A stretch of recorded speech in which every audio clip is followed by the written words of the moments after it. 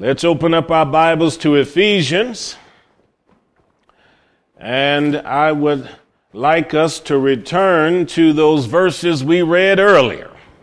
Ephesians chapter 2. Title of the lesson is very simple: Saved by Grace. Saved by grace. And let's try to look into this and see what the Lord has for us. You hath he quickened, who were dead in trespasses and sins. This particular letter, of course, was written to a church that is part of that circuit of churches in Asia Minor that John later wrote to in Revelation chapter 1. At this point, this church is on fire. If you've ever read Acts chapter 19, that gives you the background and context for the formation of the congregation there. Paul went into this area and had a revival. I'm telling you, the power of God was falling like rain in that place. People were being saved. They were being filled with the Holy Spirit. People were being healed. Miracles of various kinds were taking place. And Paul set up shop there simply by preaching the gospel, and he was able to run the devil out of a lot of people's lives. These people were saved by grace, genuinely saved, truly saved. They didn't convert to a religion. They didn't start going to a fellowship and learn a particular liturgy. Their heart was ablaze with a love for God. Everything changed when they came to know the King. Paul, of course, because he needed to continue to travel, did so. But at some point in his journeys, he took the time to sit and to write and to pen these words. And whenever Paul took the time to write, it was always because he wanted to address circumstances that were of grave importance to him. But in this instance, there's no rebuke for anybody in the church at Ephesus. These people were walking with God. They were doing what they needed to do. But you can see in chapter 1 that Paul has a very lengthy prayer in the second half of that chapter. And part of that prayer is that the believer's eyes would be open to understand the hope of the calling of God, to understand the riches of his grace. But when we get into chapter 2, Paul has to explain to us what our former condition was in order for us to be able to appreciate our present circumstance in Christ. And when we look back at who we were and compare that to who we are, you can see that the contrast is drastic. He says in verse 1 that we were dead. Of course, we understand that a corpse possesses no life. We know that there's no emotion, no feeling of any kind. And Paul speaks of us as being dead in trespasses and sins. Why does he use the two words? What are the distinctions in the two words? Of course, you've seen a sign before that says no trespassing. That for us in English means you ought not be on property that doesn't belong to you. That you can be in a place where you're not supposed to be in. Well, of course, a trespass is the result of the disobedience. What is sin? Disobedience. Disobedience to who? To God. Disobedience to what? The law of God. What was the first sin? It had to do with disobedience in the garden. The Lord told Adam and Eve, here are all the trees of the garden. You can eat of them, but this one tree belongs to me. Stay away from it. Now they knew what God said. He didn't say it in a foreign language. He spoke to them in a manner that they could understand. And the garden was big enough for them to go in any direction but the direction of the thing that was forbidden. That's where they went.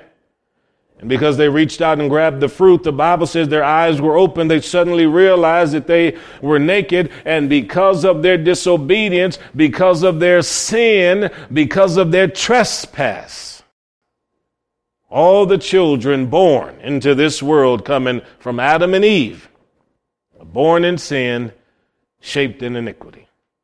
We don't have to like it. It really doesn't matter. It's just the way that it is. Because of one man's sin, people were made sinners, as Romans said. You may say, well, I don't know if I can believe that. Well, think of it this way, from a natural circumstance. You may not necessarily like the body type you received from the DNA of your parents, but you still have those brown eyes, or green eyes, or blue eyes. You still have that body type. You still have hair like your mom and your dad, and you're shaped like them whether or not you like the DNA. You can't do anything about it. And it's the same thing with this issue of sin. We are born into this world as sinners. However, we are born in need of redemption. And God ensured that before there ever was a problem, He had the answer. Before there ever was any kind of a condition of illness, He had the cure. Before there ever was anything that was too hard for us to comprehend, He already had the solution in Christ. And so all of us, before we became Christian, we were dead. We were insensitive towards spiritual things, insensitive towards the Christian, had no feeling at all for the Word of God. We could sit and listen to 20 people preach the gospel, and it may have had no impact upon us at all. Why do you think that 5 people can listen to a preacher minister the Word of God, 2 people come under conviction, another person be totally indifferent to it, and then 2 other people respond to the gospel and come to know Christ? The Spirit of God had worked in a person's life. And there'll be some people that'll read the Word, hear the Word, and they'll say, I believe the Bible is the Word of God. I believe the Scriptures are holy, inerrant, and pure. But there'll be somebody else that attends a church, and they'll say, I believe the Bible is filled with legend and tales.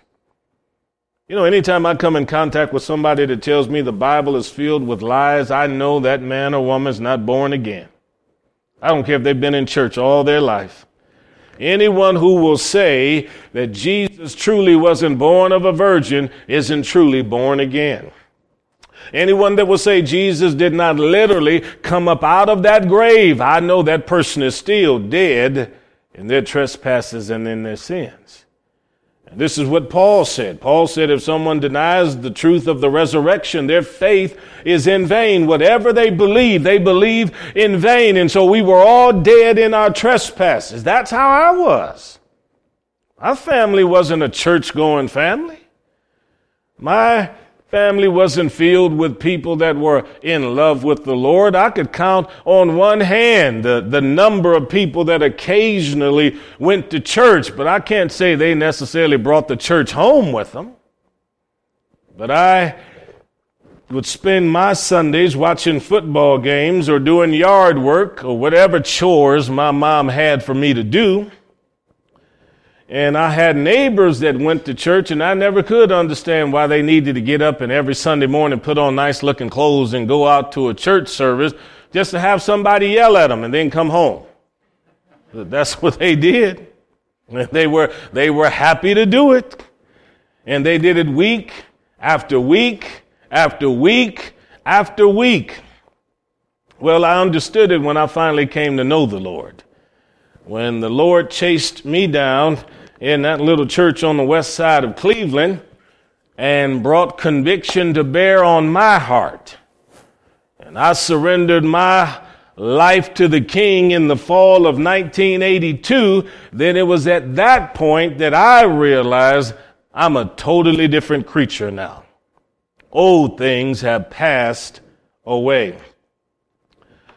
Well, even though I was alive in Christ now, I was still in a home with people that were dead in their trespasses and sins, and so they had no sympathy at all towards my faith in God. Oh, my brothers teased me something terrible. And my mom and dad were not pleased at all at the idea of them having to get up on a Sunday morning and drive me to church. And they had to get dressed to drive me to church, and then they'd have to come back sometimes and pick me up. Fortunately, I was able to start getting a ride there and back. But I'm just telling you, people that don't know God, they're not interested in spiritual things. And having a relative that's born again won't put them in the mood always for spiritual things. So Paul says that all of you at one time were dead, but verse number 2, he talks about in past times when we walked according to the course of this world. That means like the flowing of a river. We were like a twig or a leaf that was being carried downstream. No ability at all to resist. Just carried about in the waters. And when it uses the word course, it's talking about a specific trajectory and a pathway in which people were traveling. Do you realize that we were on a path that was taking us to hell? That we were not on a path leading us to heaven? And when I say it was a dark path, it was a terrible path. And what makes it so horrible is that people that you love and people who are nice naturally in their temperament and in their personality, without a knowledge of Jesus Christ, they're carried in the course of this world and have no idea they're going to die without God. Because we've all heard people say this: well, I just believe if I keep the golden rule and I love people like I want to be loved, then I'll make it to heaven. I can assure you there are a whole lot of people in hell that were nice, but being nice is not the answer. The sins have to be eradicated and washed in the precious blood of the Lord Jesus Christ. And it's not helping now that the course of this world has now flowed over or overflowed into the church of the Lord Jesus Christ. Yeah. If it rains too much around here, that water's going to find some inroads into your house. I mean, there's going to be a corner in your basement. If it floods and rains long enough, that water haven't have somewhere to go. Unless you've got a wonderfully built home, you're going to have some seepage come in somewhere. And we're watching as the church today has to deal with all the effects of being in this world, being surrounded by a culture that is opposed to God. And we can see that the course has now not only come into the church, but many preachers, many Christians have been swept up and swept away by this particular river. You talk to some older people today and you'll be astonished at what elderly people can believe now when they stop believing in the Bible. They turn towards error when they begin to reject the truth. How many times have you listened to some minister on television or on radio, and then you have to hear them telling stories about, well, I don't think a church ought to talk about social issues. They ought not ever mention homosexuality or ought not ever mention abortion, and they shouldn't talk too much about sin and things like that. I'm telling you, that's a preacher that's got swept away by the course of this world. See? Because once the world comes in and begins to wash the mouths of the preachers, by the time the preacher's vocabulary has been left, he has nothing to talk about but motivational stuff and inspirational stuff. But what inspires a man or woman better than the gospel?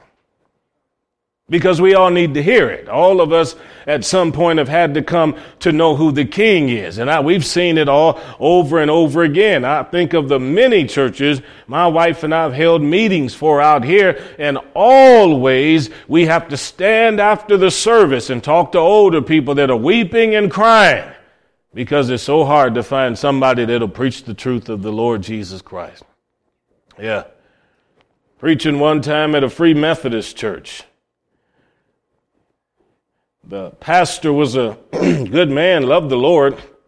He definitely was born again, but he had one of those congregations that just didn't want to go forward. just didn't want to move, and I'm not sure he knew how to move them in the sense that he didn't know what to preach. But he was a dedicated Methodist, and so he held close to those beliefs. But he wanted me to come preach, and my wife and I went several meetings through the years for him. But in this one particular meeting, we've got people coming down to the altar because I said to them before every service, 30 minutes before every service, I want every man in this church to meet me in this altar for prayer.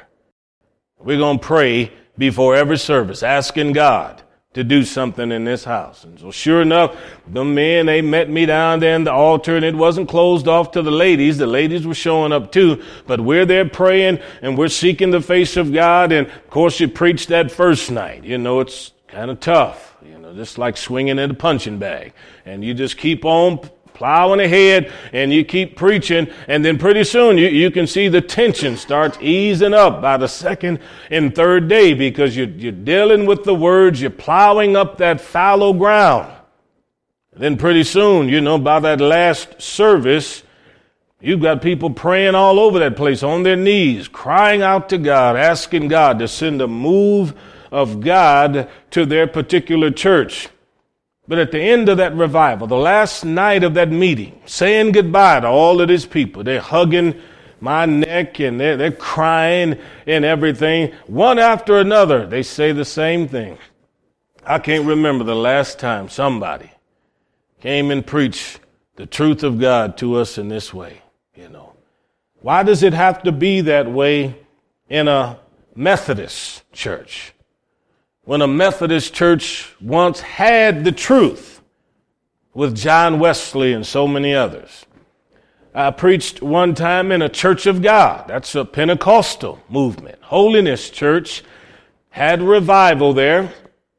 God was moving, had young people in the altar. Their hands are up. They're crying out to God. Tears coming down those faces one by one. I'm watching God filling young people and older people with the Holy Ghost. People speaking with other tongues, just like in Acts chapter 2. But in one of those meetings, at the end of it, they came and rushed over there. They said, Brother Darrell, could you come over to the parsonage?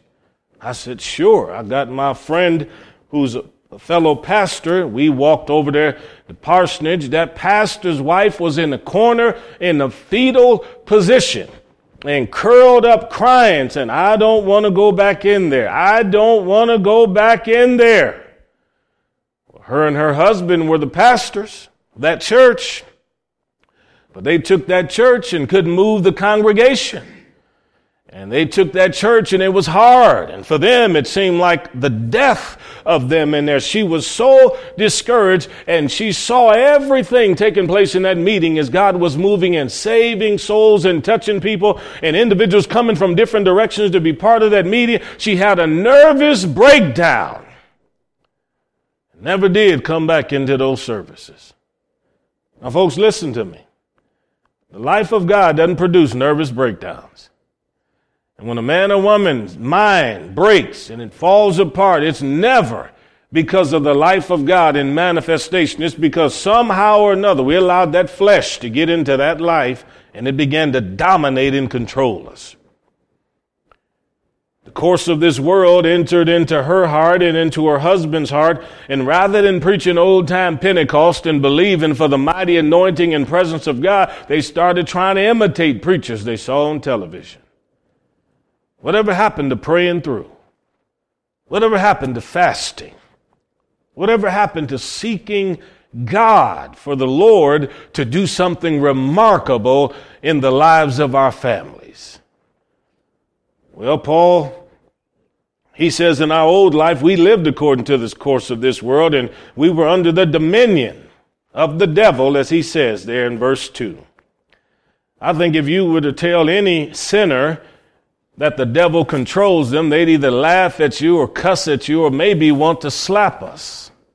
Because they say, how dare you say something offensive like that to me? What makes you think that I'm under the dominion of the devil? Well, the things that you're saying and the lifestyle that you're living. makes me think that it's the spirit that works now in disobedience inside you. If I talk to somebody about the Bible and they get irritated and say something like, come on, let's not talk shop today. Then I'm thinking, oh my goodness, you think talking about the Bible is talking shop? Then I know I'm not dealing with a lover of the King. But when you find somebody passionate about God, fervent about God, they don't want to talk about anything but God many times. You know, that's not to say that talking about other things is always sinful or anything like that, but I am saying to you that Christians do love to talk about their Savior. And I love to hear stories about how people were saved.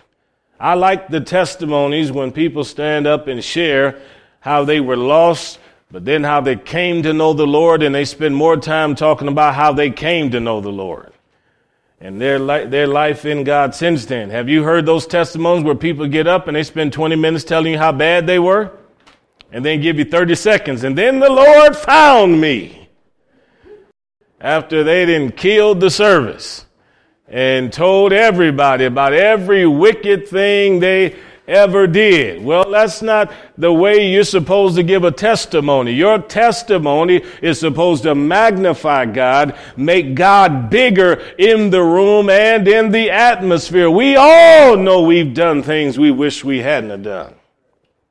But there's no sense in us snatching it out from under the blood and telling everybody about everything we've done. Yeah. Spirit that works in disobedience in people.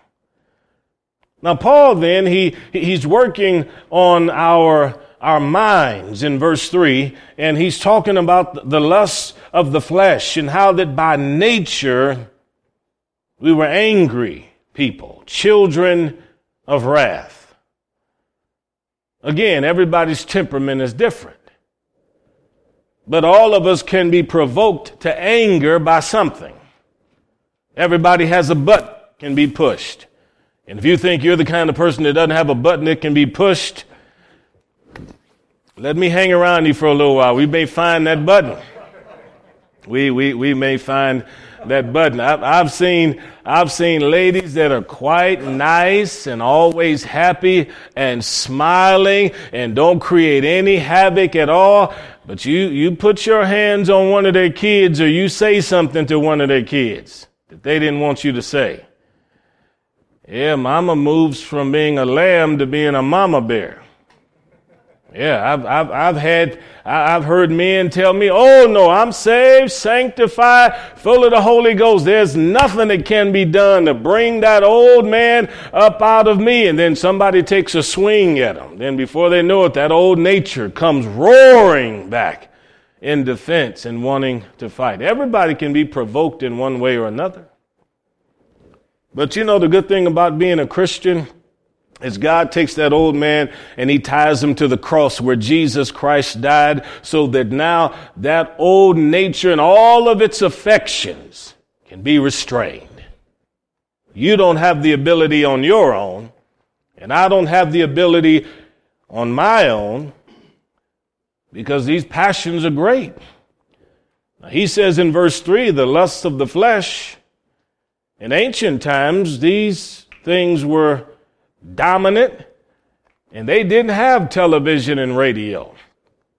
But you know, that ancient Roman theater was filled with lust and sin, things like that. People could go see plays that were filled with debauchery, adultery, all kinds of things like that. But Paul, he seems to intimate in verse 3 that there was a time in our previous lifestyle to Christ that we engaged in those things. I was preaching Friday night to the folks in the church, and as I'm preaching, I'm looking at all these people that are out here, and I know I've got a whole lot of folks used to be on drugs, and they're now born again. They're sitting there listening to the Word of God. And as I was preaching, I kept thinking to myself, I wonder in what way they had to compromise themselves when they were living a life where they were dominated by their addictions. Growing up in Cleveland, Ohio, I've seen people do a lot of bad things for drugs. I've seen people trade babies for drugs. I've seen people do foul things for drugs. Men doing things, selling themselves, ladies giving themselves away in order to have a fix, to give them pleasure for just a few moments. This is what he's talking about, the past life of the lust of your flesh, because these lusts have an appetite that is so great you cannot satisfy them. That's why so many marriages today are on the rocks. You've got guys watching things they shouldn't be watching, gals watching things they shouldn't be watching on their phone, on the computer, or wherever, and it doesn't matter. The Spirit of God will come upon them and bring conviction and say, walk away from that, lay it down, crucify, and they'll weep and cry and say, God, I don't want to do this. I want to be free of this, but that old nature still isn't satisfied. Next opportunity, right back there again, doing it. Willpower alone is not enough for anybody to live a life of freedom. You've got to come into verse 4 to recognize what God is able to bring for the believer. But God, who is rich in mercy, for his great love wherewith he loved us. See, no one's ever going to be as merciful to you as God will. I've told you before, we tend to be very forgiving and very compassionate to our blood kin. But we're not always that way with other people. We'll put up with and tolerate our own family's mistakes. But we won't always put up with everybody else's. You have some mom who grows older and she's had a derelict son who's been that way for 40 or 50 years. But I'm telling you, better not say anything bad about that boy, because mama's going to be covering up his sins with her love. And that's my baby. That's how she talks. And she don't want to hear anything bad about her child, because she puts up with that. But she wouldn't put up with that in anybody else's. No. Oh, you watch grandparents, they'll grab that little grandbaby, that little baby's nose will be running, eyes crying, face different colors, fever could be 101.6, and they're holding that baby and they're rocking that baby and they're kissing that baby and they say, look, now grandma's got you, you're going to be all right. And grandma doesn't think about getting the cold or the flu or the pneumonia that little baby has. She just knows this is my grandchild. And I'm holding on, you see. And that's what she does. Rock the baby, walk the floor with the baby, feed the baby, change the baby's diapers, whatever needs to be done.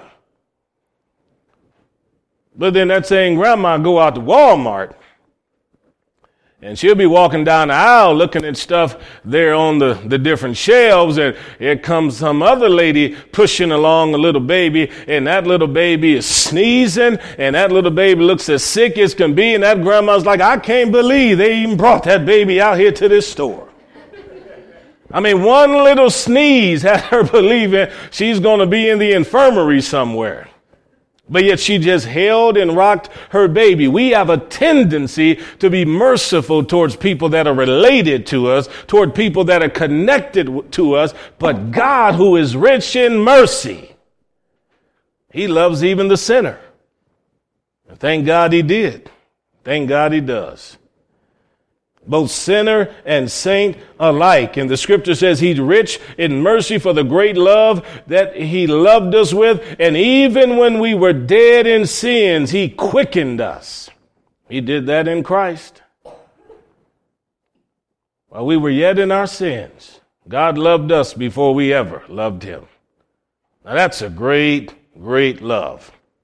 You ever loved somebody before they ever loved you?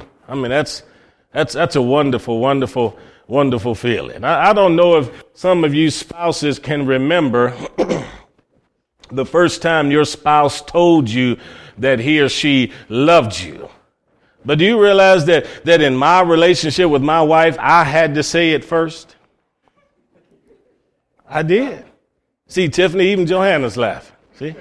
I had to say it first. I still remember laying there on the floor, and Tiffany was kind of sitting next to me, and she's looking down at me, and she's got that big, beautiful smile. And I just kind of told her, girl, I love you. Well, she didn't even know what to say in response. What kind of a reaction is that? Supposed to say, I love you back. Well, sometimes you can find that a person can be in love with you before you ever reciprocate. And with God, God chased you because God loved you. God pursued you because he loved you. And his love followed you all over this earth. Into every classroom. Yeah. In every swimming pool, on every bus ride, to every state that you travel to, God went out of his way to make sure that he put his arms around you. And even when you were pushing him away, saying, I'm not interested in you right now, he kept coming. And I'm so glad God is persistent. Yeah. Because whenever people are trying to push you away, you got to be persistent. If you're in love with somebody, don't let anybody shut you down. My mother-in-law, she thought I was the most anointed person in Jimmy Swaggart's church. Boy, I'd come down there in the sanctuary, and I always went to the front row, always to the front pew, directly in front of the pulpit. And I sat down there, and when the service started, I'm dancing around the altar. I'm praising the Lord. I've got my hands lifted up, and I'm glorifying the King. My mother-in-law thought I was anointed. She said, this is a man of God. She'd hear me giving utterance in tongues and then the interpretation. She'd hear somebody else give a tongue. I'd give the interpretation. She said, not my words, she said, she'd sit up there in that choir thinking to herself, that young man is anointed. And then, lo and behold, I fell in love with her daughter. And she thought I was the devil. She thought I came to steal away her little girl and take her to the other side of the earth in the Middle East and was going to have her living like a poor missionary in a foreign country. She didn't want to have anything to do with me. However, there's always a plan B. So Tiffany goes back to school. I'm still talking about how you can love somebody even when you're having struggles there. Tiffany went back to school, and I knew that my mother-in-law liked Chinese food. So do I. So one day I said to her after service, I said, you know what? I said, how about I take you out to a Chinese restaurant? She wasn't all that excited the first time. But, you know, you take somebody to a good Chinese restaurant, let them eat whatever they want. And, I mean, they're quite happy. And then pretty soon, this became a week-to-week thing. Neither of us told Tiffany we were getting together.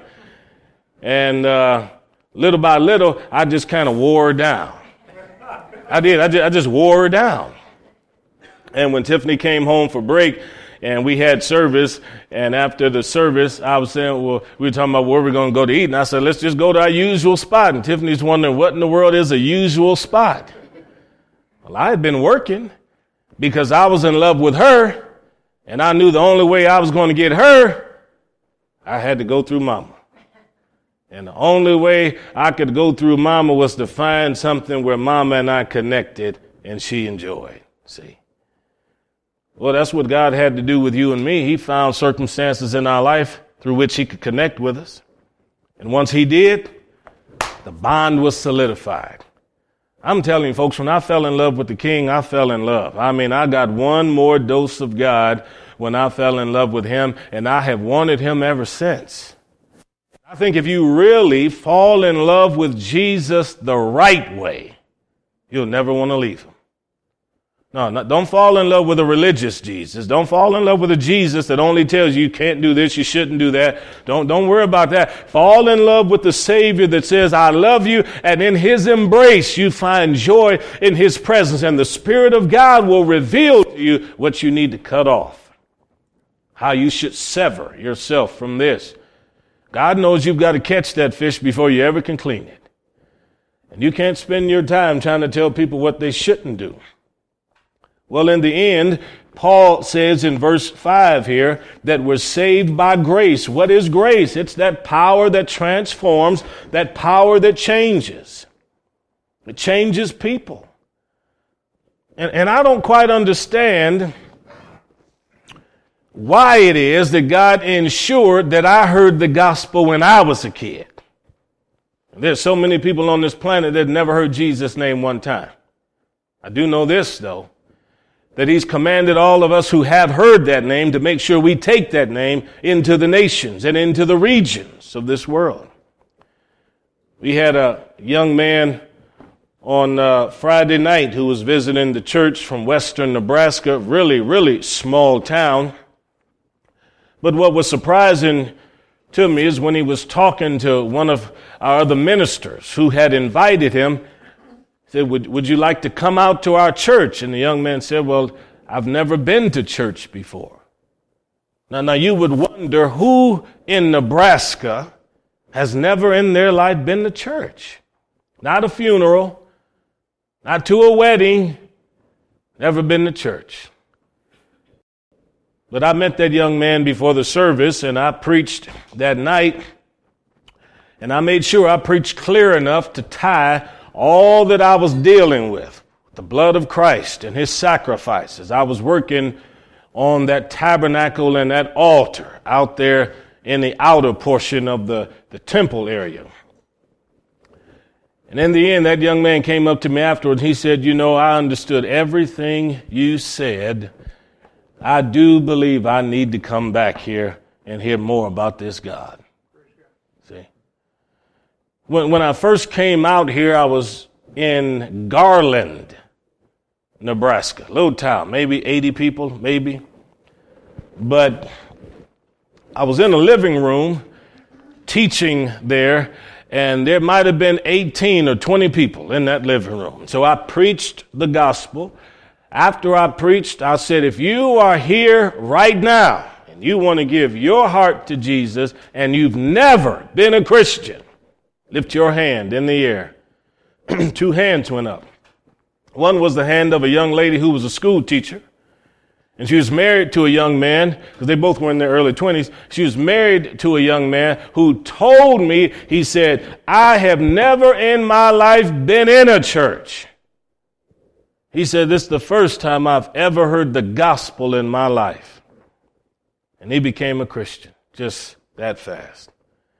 Don't ever take for granted that everybody out here knows about God. And don't ever take for granted that somebody has knocked on somebody's door to tell them about Jesus. You'll never know. You'll never know how important your testimony is to somebody and how important your witness is. Just to invite someone to church or to invite somebody to your home for a meal could be life-changing. Because there are a lot of young people out here that are hungry, and there certainly are a lot of young people that don't know Christ. Amen? Yeah, I can promise you all the times I was in the young man in the military, I loved a home-cooked meal. And if you ever need to know how to get to somebody's house to get a free meal, you come talk to me. I know every trick in the book because I did everything I could to make sure that I was at somebody's table, enjoying their family and enjoying fellowship and having a wonderful time. Because in that military, I'm telling you, there's several 100,000 Brennans that are hungry every day and looking for somebody to feed them. But that's a ministry. I knew a man named Pops. He's gone on to be with the Lord. But Pops was the main cook at a church called Deliverance Evangelistic Temple, where I would go sometimes. And Pops was related to some people in the church where I went. I'd never met a man like him. His house, he and his wife, and he had his children, his house, every time I went there, had Marines or Air Force people or Navy people that were living with him. Just turned the house into like a hotel. And people were just constantly coming and going. Every time he made a meal, he cooked for about 30 people. There never was a time that I went to his house it wasn't filled with military personnel and then his own kids. And he would tell me all the time, Daryl, anytime you want to get off base and just come spend the night somewhere, you can come. Well, I didn't, but I did go there to eat quite a lot. But I thank God for anybody that'll love people that they don't even know that well and open up their house and their life and say, please come and enjoy what God has blessed me with. And I pray during this season that your life will be the same, that God would enlarge your heart to bless people, and that throughout your life you'd be a blessing to people, because if you've been saved by grace, then you have a reason to pass that grace on to somebody else so that they'll know the King. Amen? Amen. No doubt about it. Come on, let's stand on our feet. Yes. Anytime anybody's ever looking for a wonderful, good meal, just head to Dessler and go to Amy and Todd's. Don't even call before you get there. Just show up. Just pitch a tent out in the front yard, and when they wake up, they'll see you out there and call you when the pancakes are ready. Make your way to some place for fellowship. But God is good, folks. He is. He's wonderful, and we thank the King that we get to fellowship. And a lot of people in this world wish they had 5 people they could fellowship with. And there's a bunch of us in here tonight. Yeah. Father, we're grateful this evening because you're so loving.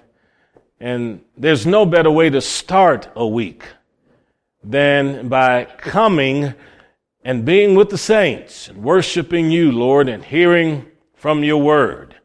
It's our prayer that you would lead and guide and direct our steps, God. Talk to us in a divine way. Continue to keep that fire burning inside of our hearts, Lord. We love you.